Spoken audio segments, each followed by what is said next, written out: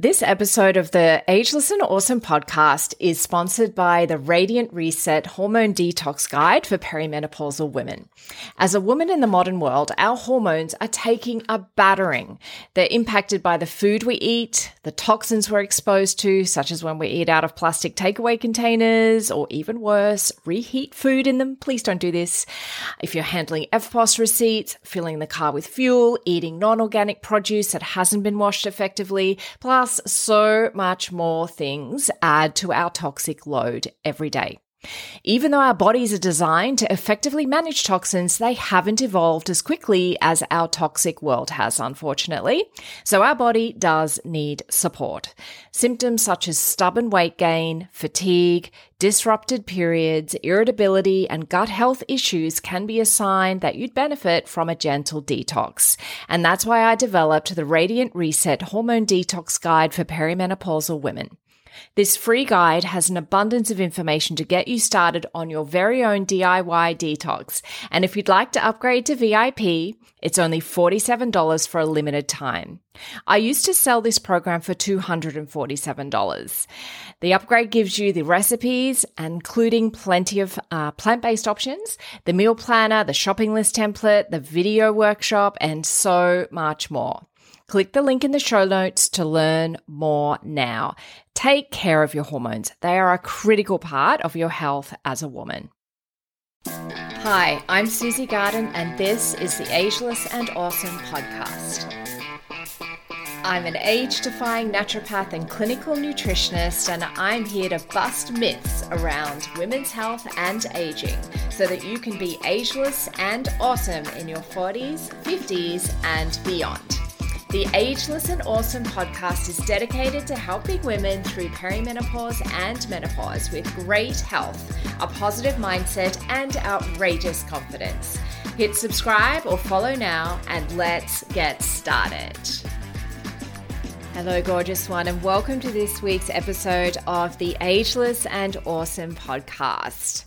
Well, you've been asking for it. I have been resisting this topic, but this week I'm going to talk about weight loss injections. As a natural health practitioner that specializes in healthy, sustainable weight loss, amongst a few other things, this is a question I get a lot, and I have resisted, and I do have to put a little caveat here. I am not an expert.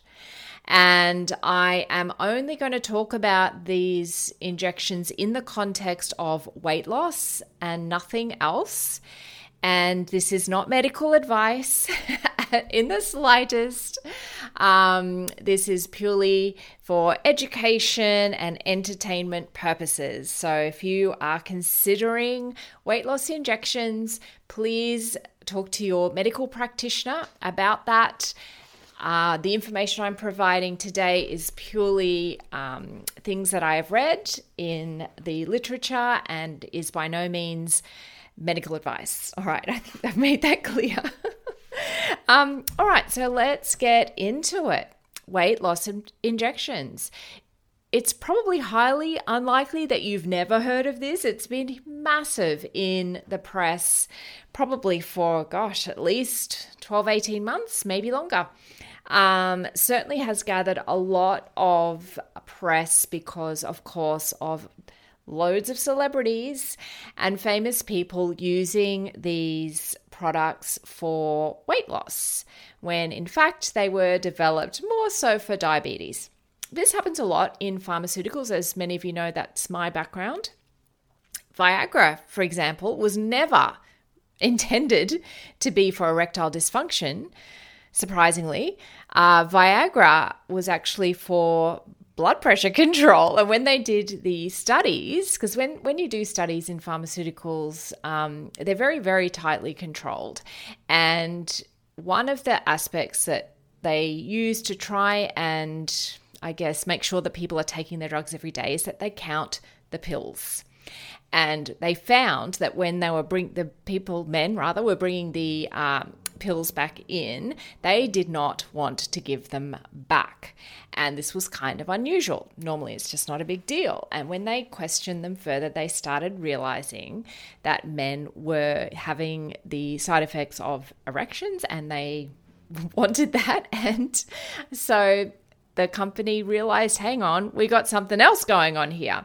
And there's been a little bit of a similar thing going on with these weight loss injections, in that they were originally investigated and developed for diabetes, but they always knew that there would be some sort of weight loss that would probably happen because of the nature of how these drugs act in the body. So let's, I guess, talk a little bit about that. So some of you might have heard that these are called GLP-1 receptor agonists. And what that means, I know that sounds like a crazy kind of term, but what that means is it actually just mimics a hormone that regulates hunger in our bodies. So it's essentially an appetite suppressant. That's really the quick and dirty with these weight loss injections, is they suppress the appetite, which makes it way easier to resist temptation with food. And the interesting thing is, when we look at the weight loss trials, because this drug has been trialed for diabetes specifically, but also specifically for weight loss as well. And these drugs aren't new, by the way.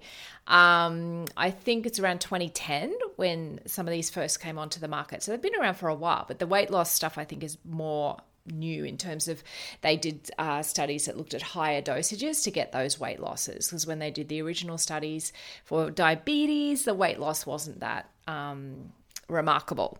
So yeah, so it's an appetite suppressant. But the interesting thing is, with the studies certainly that I read, all of the trials were done with the drug plus calorie-controlled diet and exercise. Okay. I didn't have an extensive look, but I didn't find trials that only looked at the impact of the drug without those other elements of dietary control and exercise going on at the same time. So I think that's really important, because I think some people are looking at these weight loss injections and are thinking, oh, all I need to do is inject and all of my problems with weight are going to be over. And it's not actually the case, because you do need to look at what you're eating. Because the thing is, if you are under the influence, say for example, I don't know if I can use that word, I guess, of an appetite suppressant, that's great, particularly if you are in that category of having a BMI over 30. We know there are a lot of health conditions that happen when we're carrying extra weight. So if you can do something to get your BMI under 30, and I know I don't like to use BMI that much. It's just really an indicator. But just for the purposes of today, I'm going to use it. So to get a BMI under 30, to help you get healthy and get your health back is a fantastic thing. And I should just put in, I guess, my position on them overall is I'm not against them by any means. I think if you're someone that really needs that kickstart, if you really need to get your weight under control, for example, if you have a surgery coming up, if you've been diagnosed with a medical condition that means that weight loss will really dramatically enhance your health outcomes, I think it's great to have this option. And you may not hear too many naturopaths saying that, but I guess considering my background, I can see both sides of pharmaceutical medicine and natural medicine. I think there is absolutely a place for this. Having said that, yeah, I do have some other thoughts.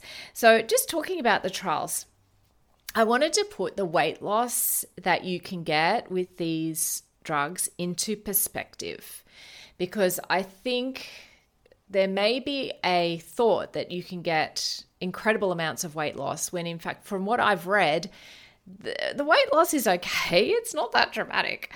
After 56 weeks, so after, 13 months, over a year, when in one of the major trials that was done, the mean weight loss was 8.4 kilos.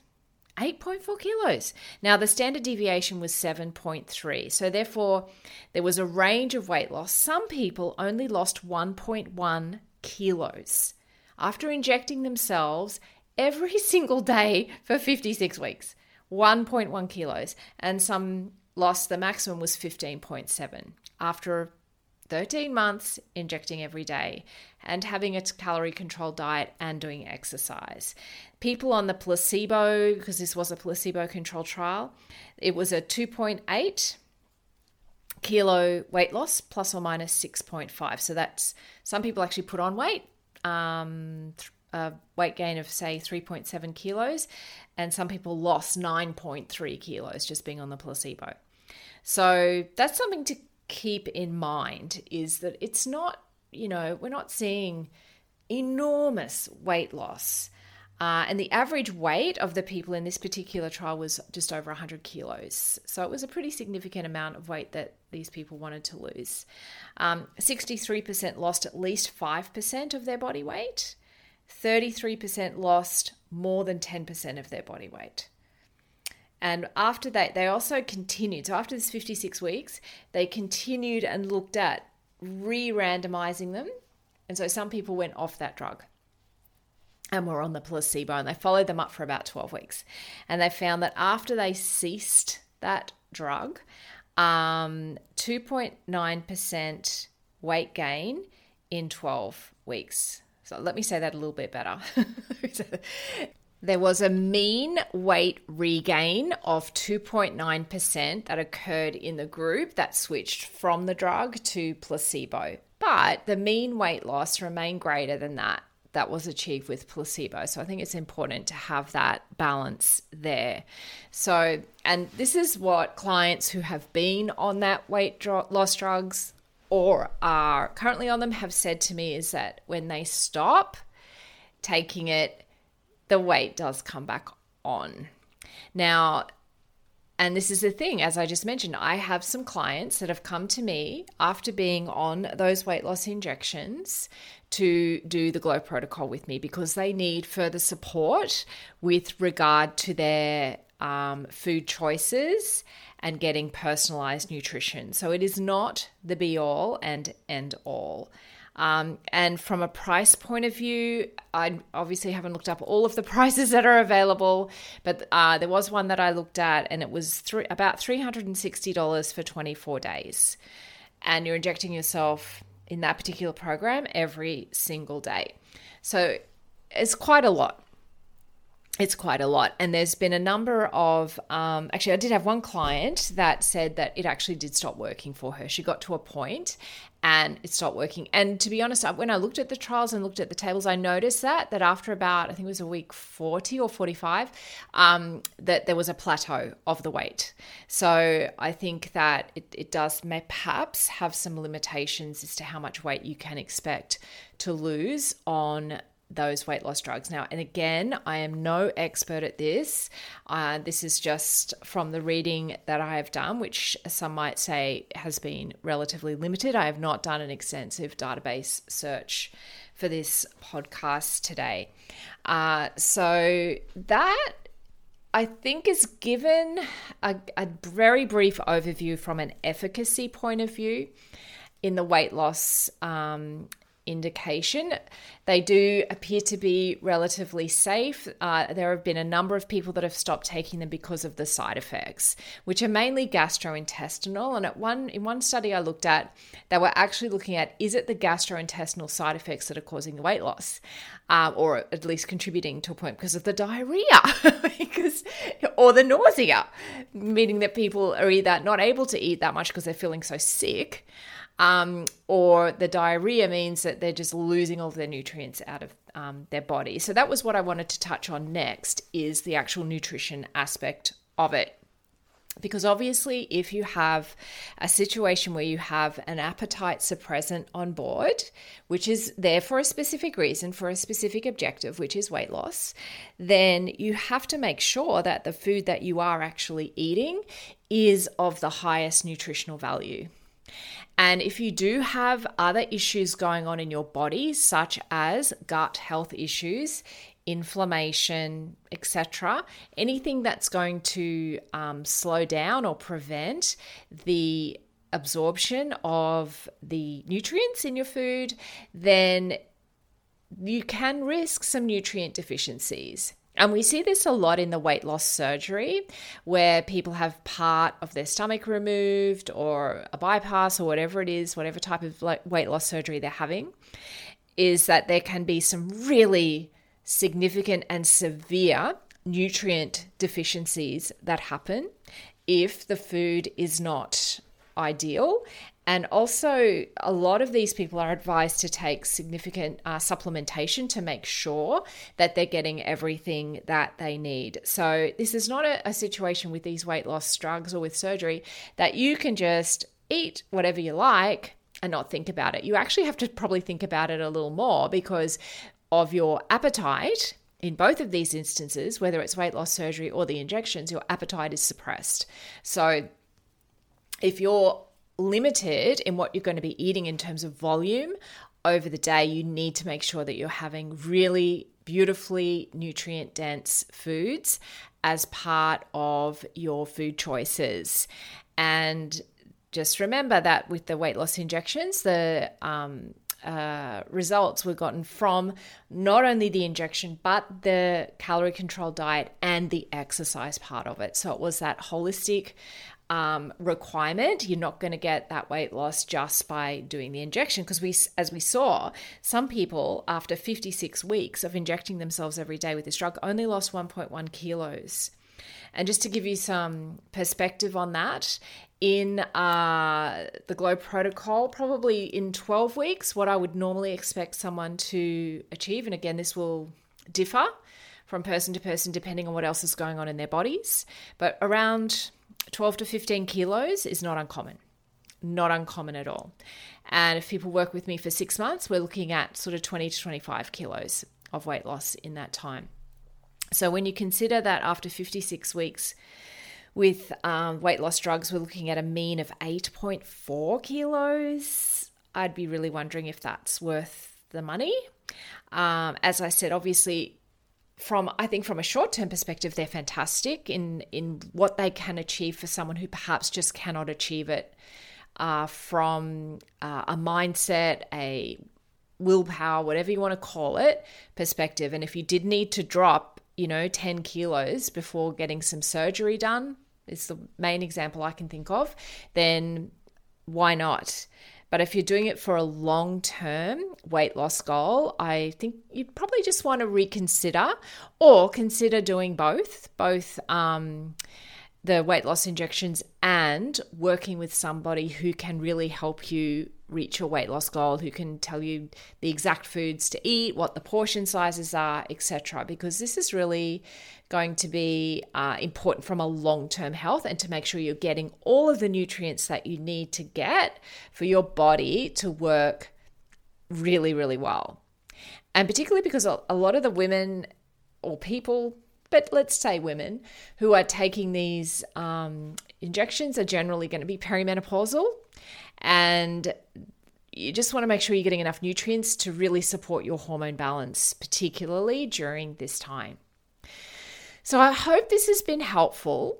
I would be really interested in your feedback. If you want me to get an expert in this area on, more than happy to do that if this is of interest. If you couldn't care less, then let me know that too, because this really helps guide what I'm choosing to present to you on the podcast. And you can do this by just DM me at Susie Garden Wellness, or you can, if you're on Spotify, you can message me through the podcast. Have an awesome week, and I will see you on Thursday with Q&A. Thanks so much for joining me today on the Ageless and Awesome podcast. If you liked today's episode, please make sure you click the little plus button if you're on Apple Podcasts, or the follow button if you're on Spotify, so that you can get each new episode delivered to you every single week. If you like free stuff, and who doesn't, then head over to susiegarden.com and grab my 8 essential age-defying secrets every woman over 40 should know right now. Or if you'd like to continue the discussion, head over to Instagram and DM me at Susie Garden Wellness. I'd love to connect with you.